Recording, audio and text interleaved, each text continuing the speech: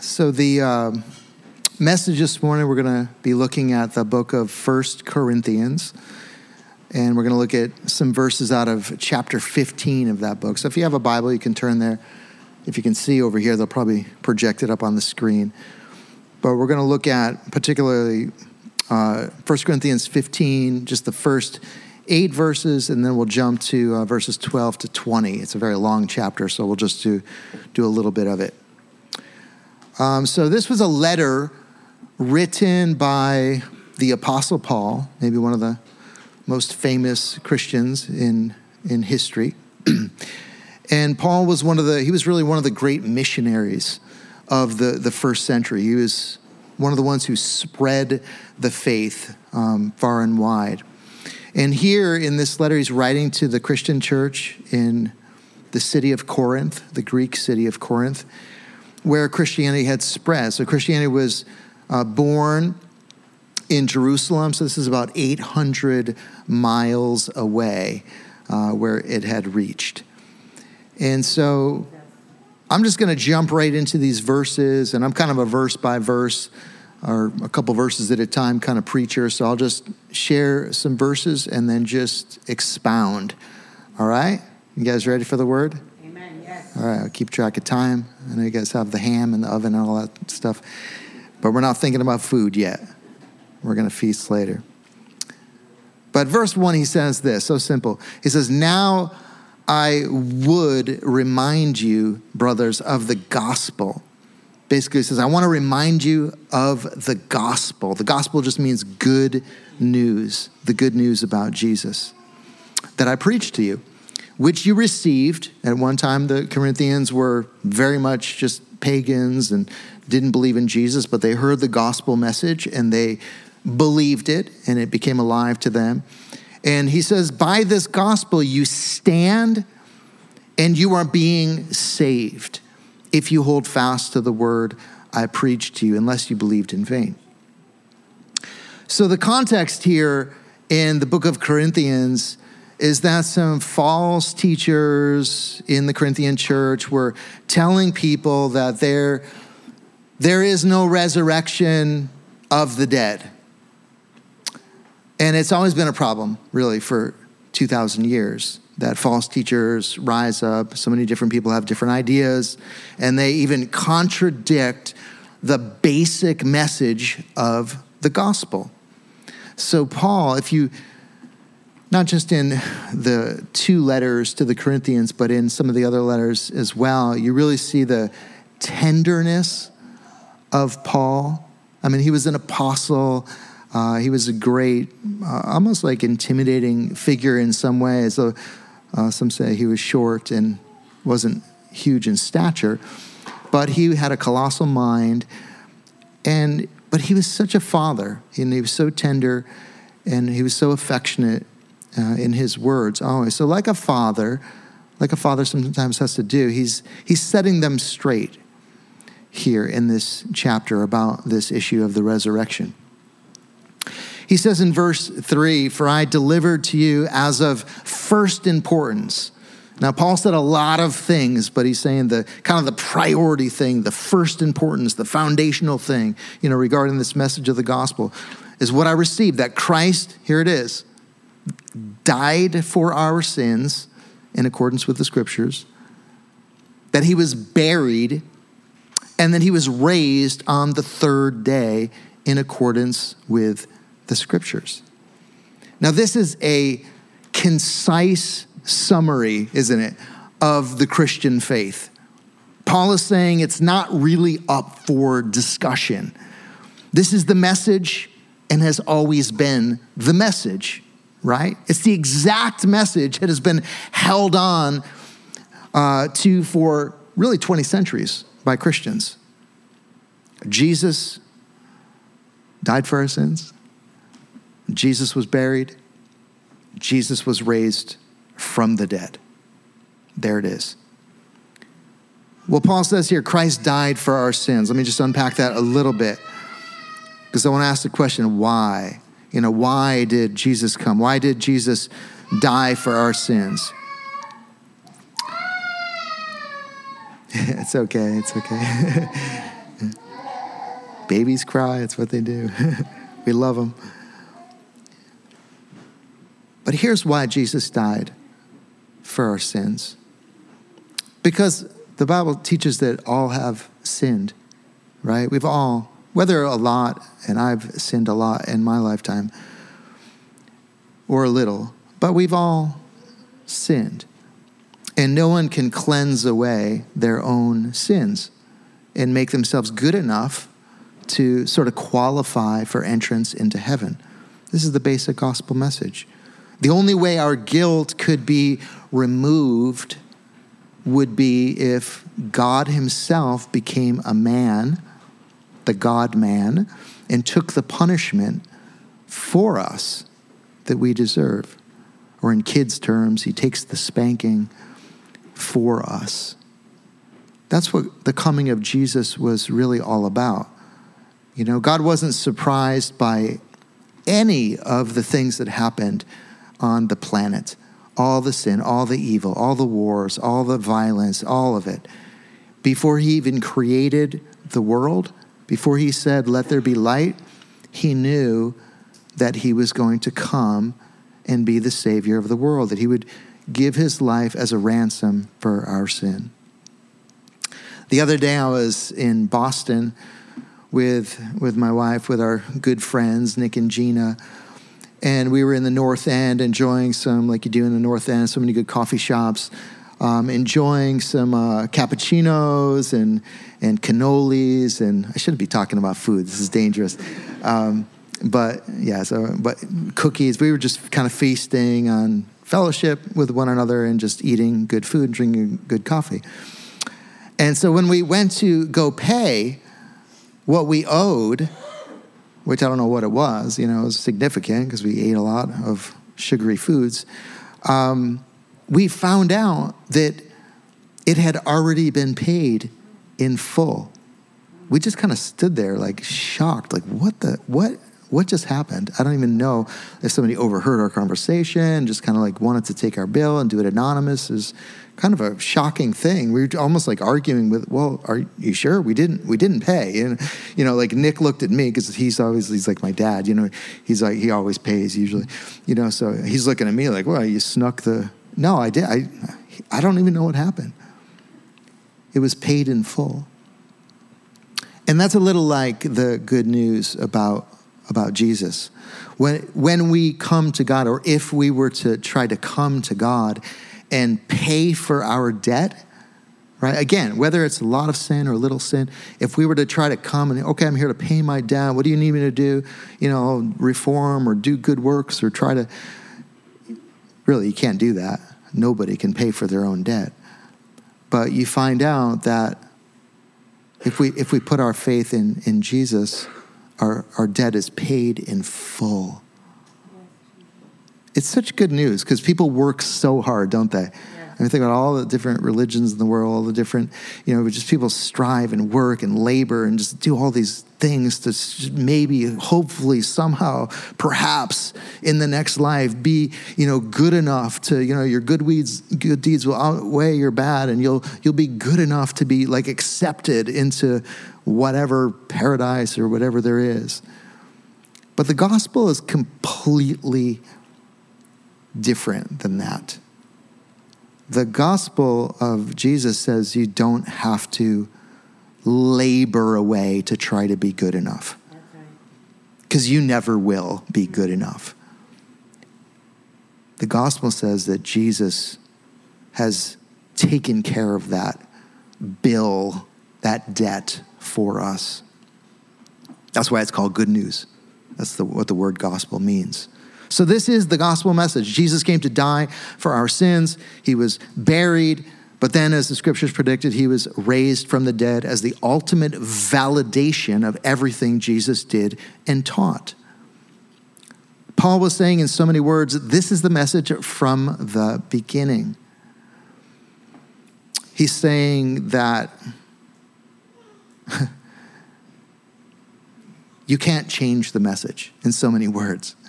He's saying this is the simple gospel message, and you can't mess with it. Even Paul wasn't, I'm sure he was a great mind and very creative, but He didn't bend the message. He didn't change it. He didn't well, Jesus had some good things, but I improved on it. I took it to the next level.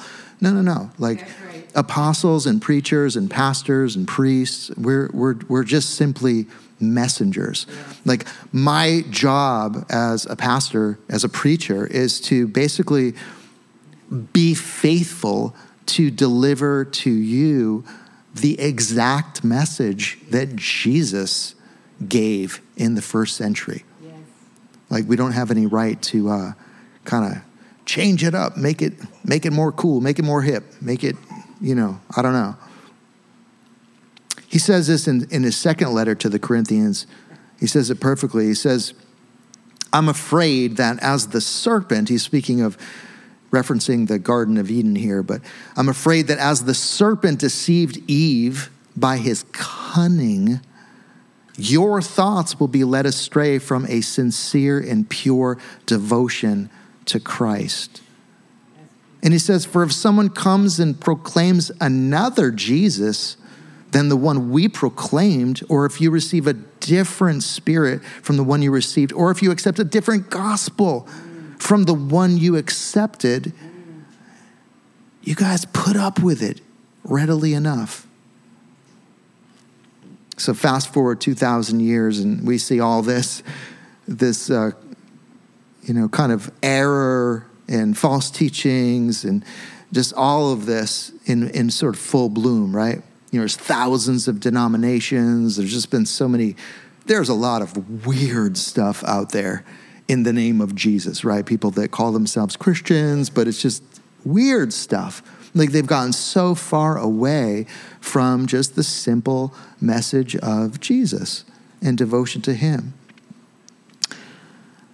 Some do go so far as to literally deny the resurrection of Jesus, or deny the deity of Christ, or deny that there will be a final judgment one day, or deny that the scriptures are inspired. All kinds of different ideas come into play, creep into the church, and are packaged sweetly and nicely, and people fall into it, kind of buy into it. So Paul's words in the letter to the Corinthians, they're relevant to today. Well, verse 5, let's keep going here. Paul says Jesus, appeared to Cephas and then to the 12.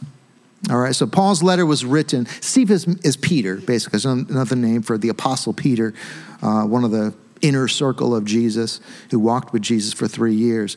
So Paul's letter was written in 53, 54 AD. The church had existed for about 20 years. And Peter was really famous. He was well known as, he was kind of maybe the most famous of all of the Christians. He was alive when Paul was writing this letter. Think about that. Any of the Corinthians could have searched Peter out to hear his eyewitness testimony of spending time with Jesus after Jesus died and was raised from the dead. But it's not just Peter, right?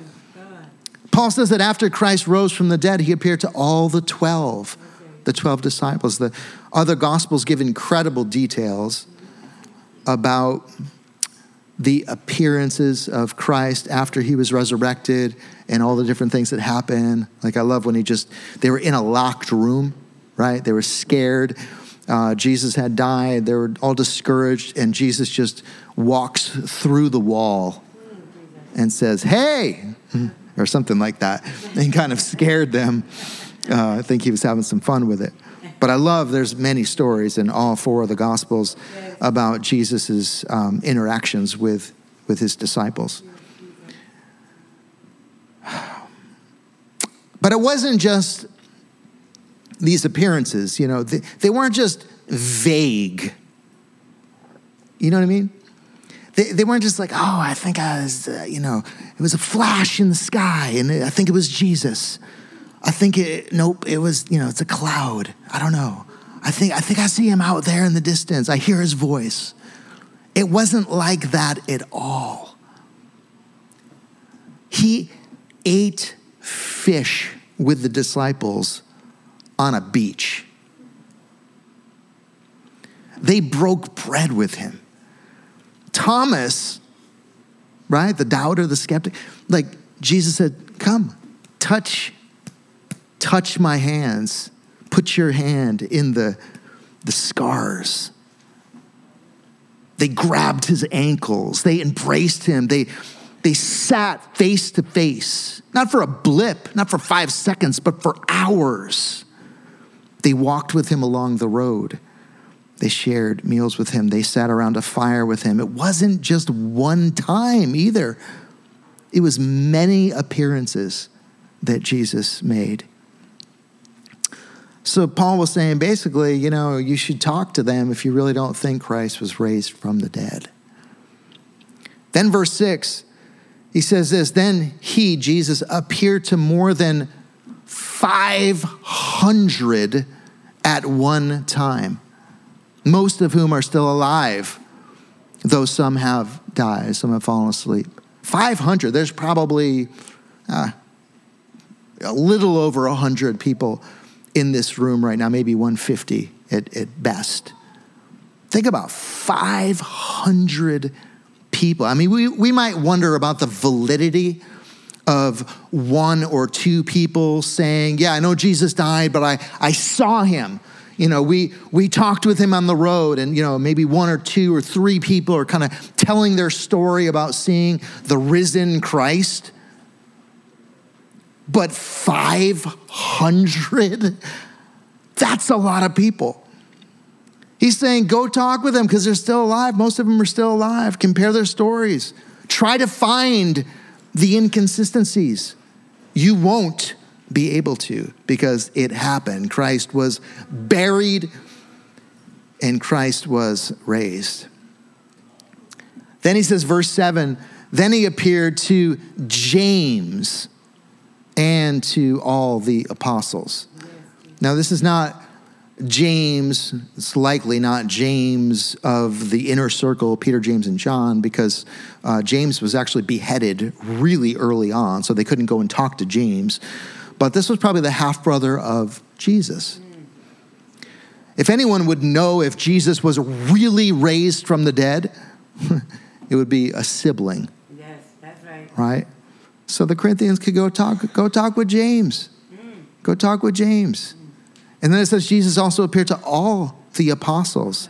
And here Paul probably isn't referring to the 12, because he already mentioned the 12, right? But to leaders sent out on a mission. That's what apostle means, one sent on a mission.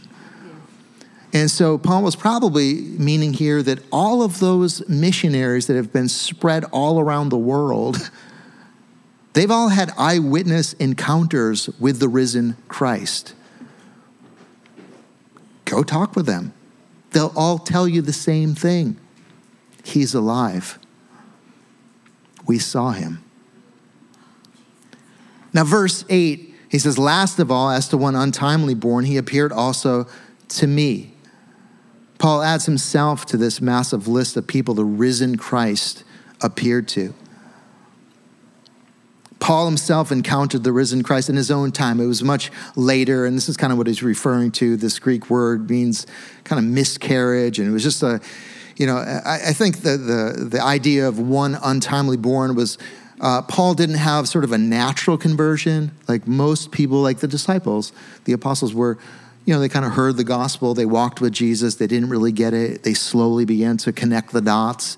It became real to them. They were friends with Jesus. It was like that's how kind of most people are, brought to faith. It takes some time, right? But Paul was different. He was just like literally ejected out of darkness. I mean, he was like just filled with rage, persecuting the church, on the road to Damascus, with all his like entourage, going to like drag people out of their homes and drag them into prison and have them killed. And he is just, the story, probably some of you, right? The great story of Saul to Paul, the great apostle Paul. He was just flattened by the power of God. Yes, Jesus.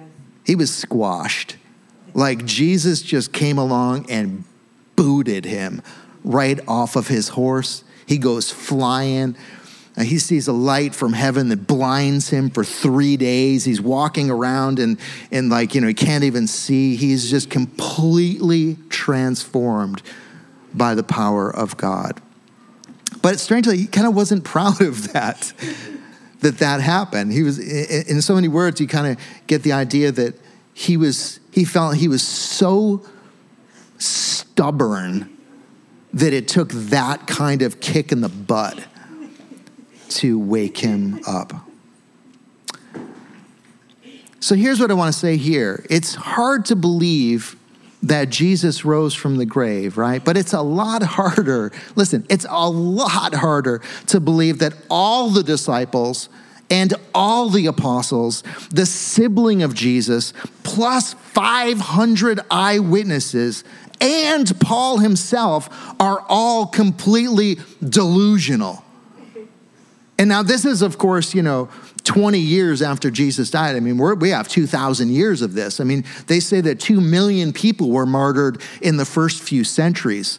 I mean, for us, it takes even more faith, because now we're saying all of the martyrs throughout all the ages, they were all delusional and crazy because they preached the resurrection of Jesus.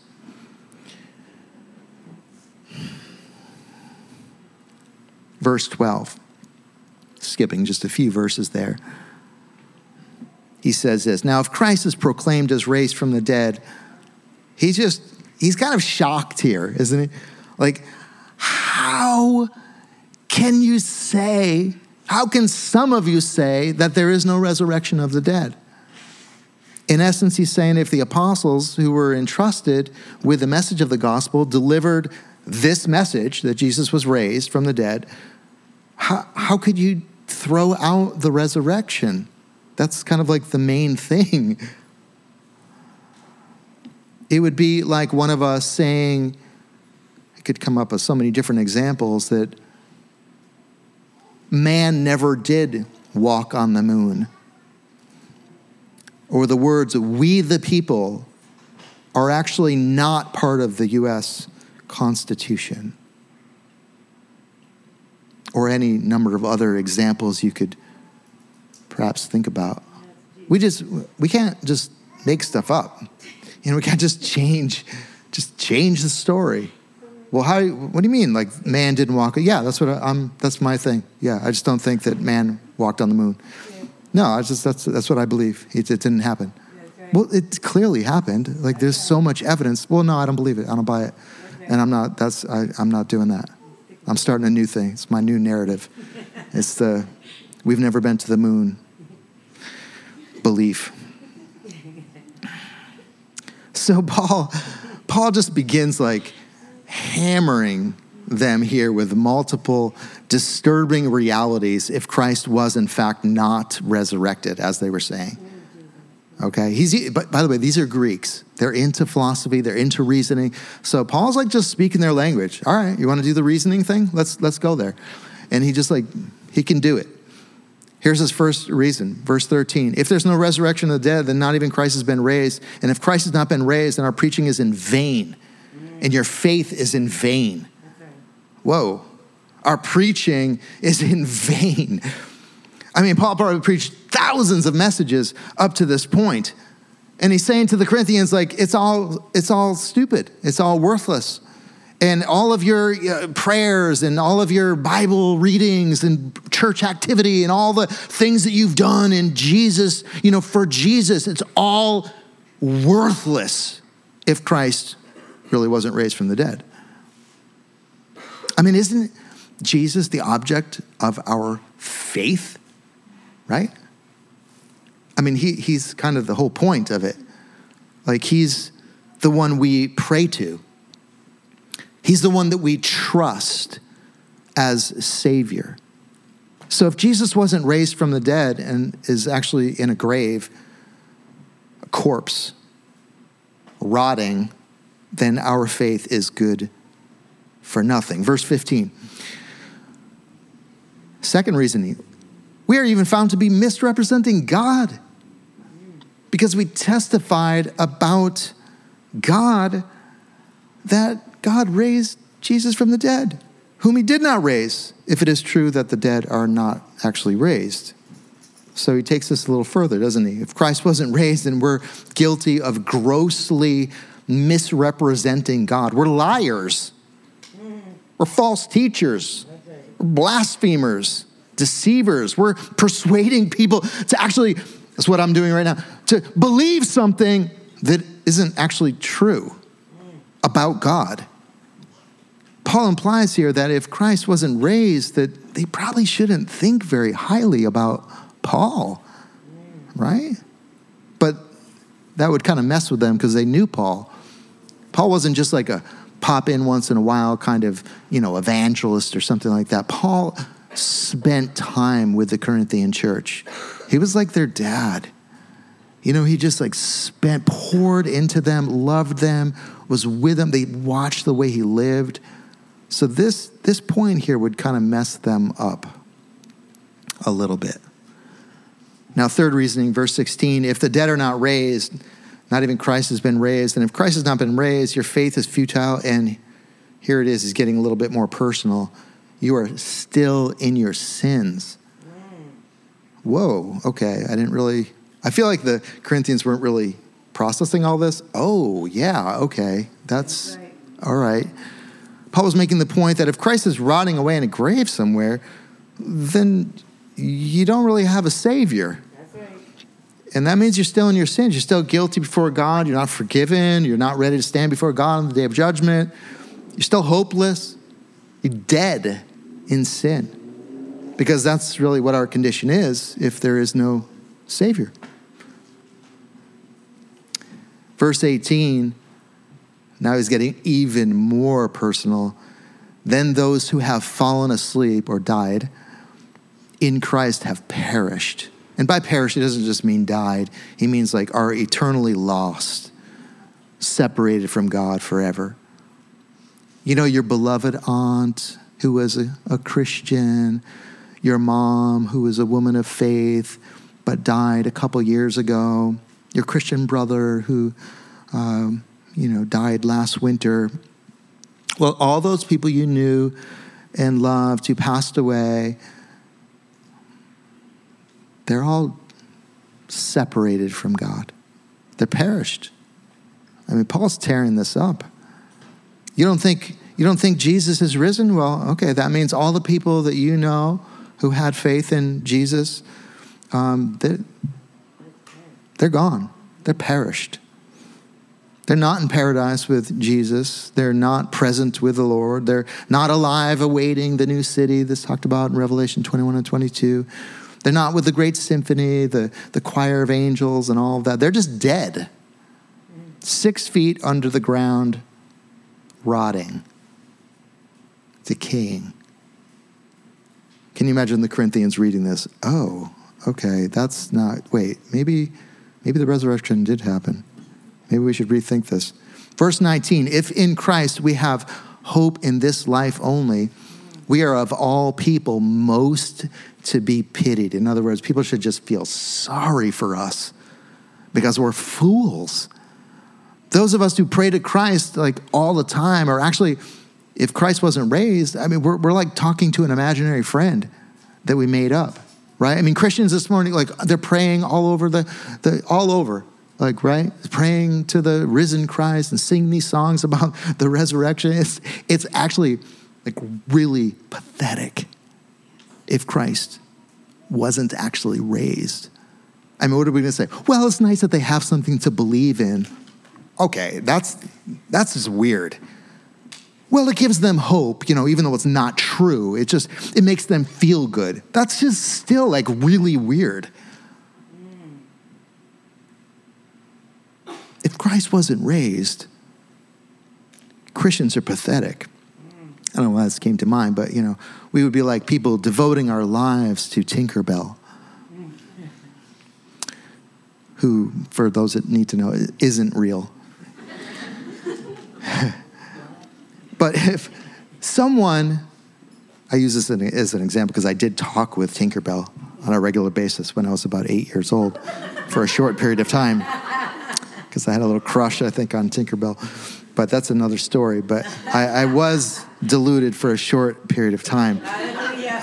Okay, so, but if you saw me at 8 years old talking with Tinkerbell, you'd be like, that's sweet, I think. It's a little weird. Okay, he's a little out of touch with reality. I hope he grows out of this. But that's what Paul is saying here. If Christ wasn't raised, like, who are we talking to? We've made up an imaginary friend. I mean, I think about, too, what Paul himself went through for his faith. He was beaten with rods. I mean, he was constantly hunted, in danger. People hated him. He was flogged 5 times, right? That's the 39 lashings that just basically bring you inches from death. Shred the skin right off your body. 5 times he did that. Why? Not because, like, Paul was so nice and Paul was, like, helping the poor. No, it was because he was preaching the resurrection of Jesus. So all of that would have been for nothing, in vain. The point here is that the resurrection of Jesus, it matters. This is actually huge. It has huge, massive implications for every single human being. I mean, all unbiased historians agree that the man, Jesus of Nazareth, lived 2,000 years ago. I mean, there were enough historians that were present 2,000 years ago to, attest to the fact that there was a man named Jesus who lived and had many followers, and some even say he was a healer and did miracles and, was a teacher. Even in our kind of post-Christian New England, Europe, educated people acknowledge that Jesus was an extraordinary human being. Most people just believe that. You don't hear too many people, people have all kinds of issues with the church, right? Oh, Christians and the church and crazy people, I'm kind of with them on some of that stuff, right? There's a lot of weird stuff out there and a lot of embarrassing things, but very few people will strike against Jesus, right? They just kind of respect him. Yeah. But the real issue is the resurrection of Jesus. It's not just, he was a good guy, he was a good teacher, he was like a revolutionary. We make Jesus so cool. Like, we make him like, oh, he's like, I don't know, a hippie or something, or just like we kind of make Jesus what we want him to be, right? That's kind of our problem. Like, we kind of fashion him into our image. If we don't really want to believe who he is, really, we just kind of, like, whatever we're into, our values, that's what Jesus is about. Like, Jesus is all about basically the stuff that I'm into.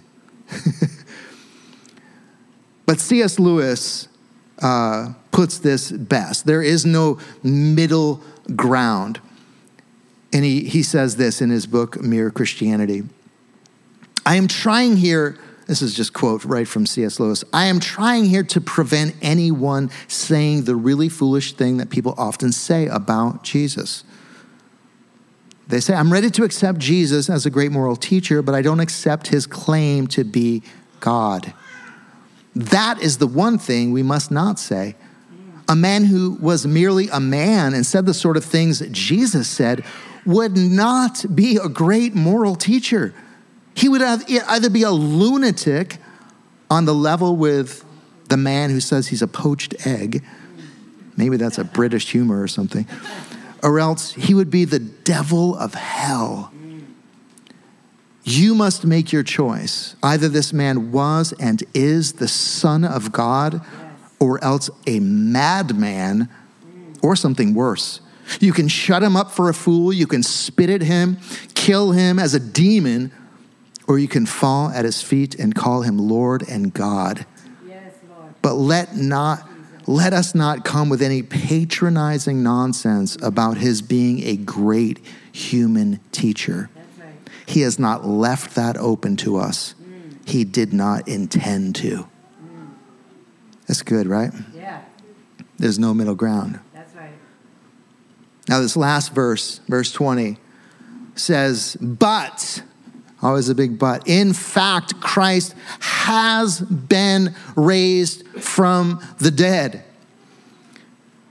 Christ is not in a grave somewhere outside of Jerusalem. His bones have not decayed. His body is not decomposed. Jesus is alive and well. He ascended back to glory and is at the right hand of the Father. He is the second person of the Holy Trinity, co-equal with the Father and the Spirit. He is the soon coming King. He will again come and judge the earth. Jesus Christ is the same yesterday, today, and forever. Amen. He is the one who created all things in the beginning, and he is the one who holds all things together now. Hebrews says he's a consuming fire. He is the light that illuminates the new city described in Revelation. He is the judge seated on the throne, from whom earth and sea fly away, Revelation 20. He dwells in unapproachable light. He's the head of the church. I mean, that's what this is all about. He dwells in our midst. He dwells in the heart of every true follower of Christ. He's the hope of our glory. I mean, who compares with Jesus? No one. I mean, what great humans have died and were raised from the dead and ascended back into the glory of heaven? Moses? No. What about Muhammad or Gandhi? Mother Teresa, MLK? I mean, there's a lot of incredible human beings throughout history. Incredible. But no one compares with the person of Jesus Christ. He is supreme. The Bible says every knee will bow before him one day and confess that he is Lord, that he is the living, true God, the embodiment of deity. The day will come, listen, when all of the greatest religious leaders and political leaders and artists and inventors and kings and queens and the wealthiest and most powerful people who have ever lived will stand before the glory of Jesus in eternity. And they will appear as nothing, tiny little specks before a great mountain. He's not only alive, but he has no beginning and no end. I mean, he was there in the beginning and was there before time began. He always was and always will be. He is the all-powerful, the all-knowing, everywhere present, sovereign ruler of the universe. Like the book of Revelation says, he is the King of kings and the Lord of lords. This is Jesus. He's not just a good guy. Here's the really good part of the good news. Everyone is welcome to join Jesus in this kingdom that he is building for eternity. I was thinking of how we've all, I think, hopefully, we've all received an invitation to a party at some point in our life. Maybe it was like a Valentine's Day party, you know, when you were in second grade, or a birthday party, or a wedding, or a baby shower, or something, right? So we've all received invitations.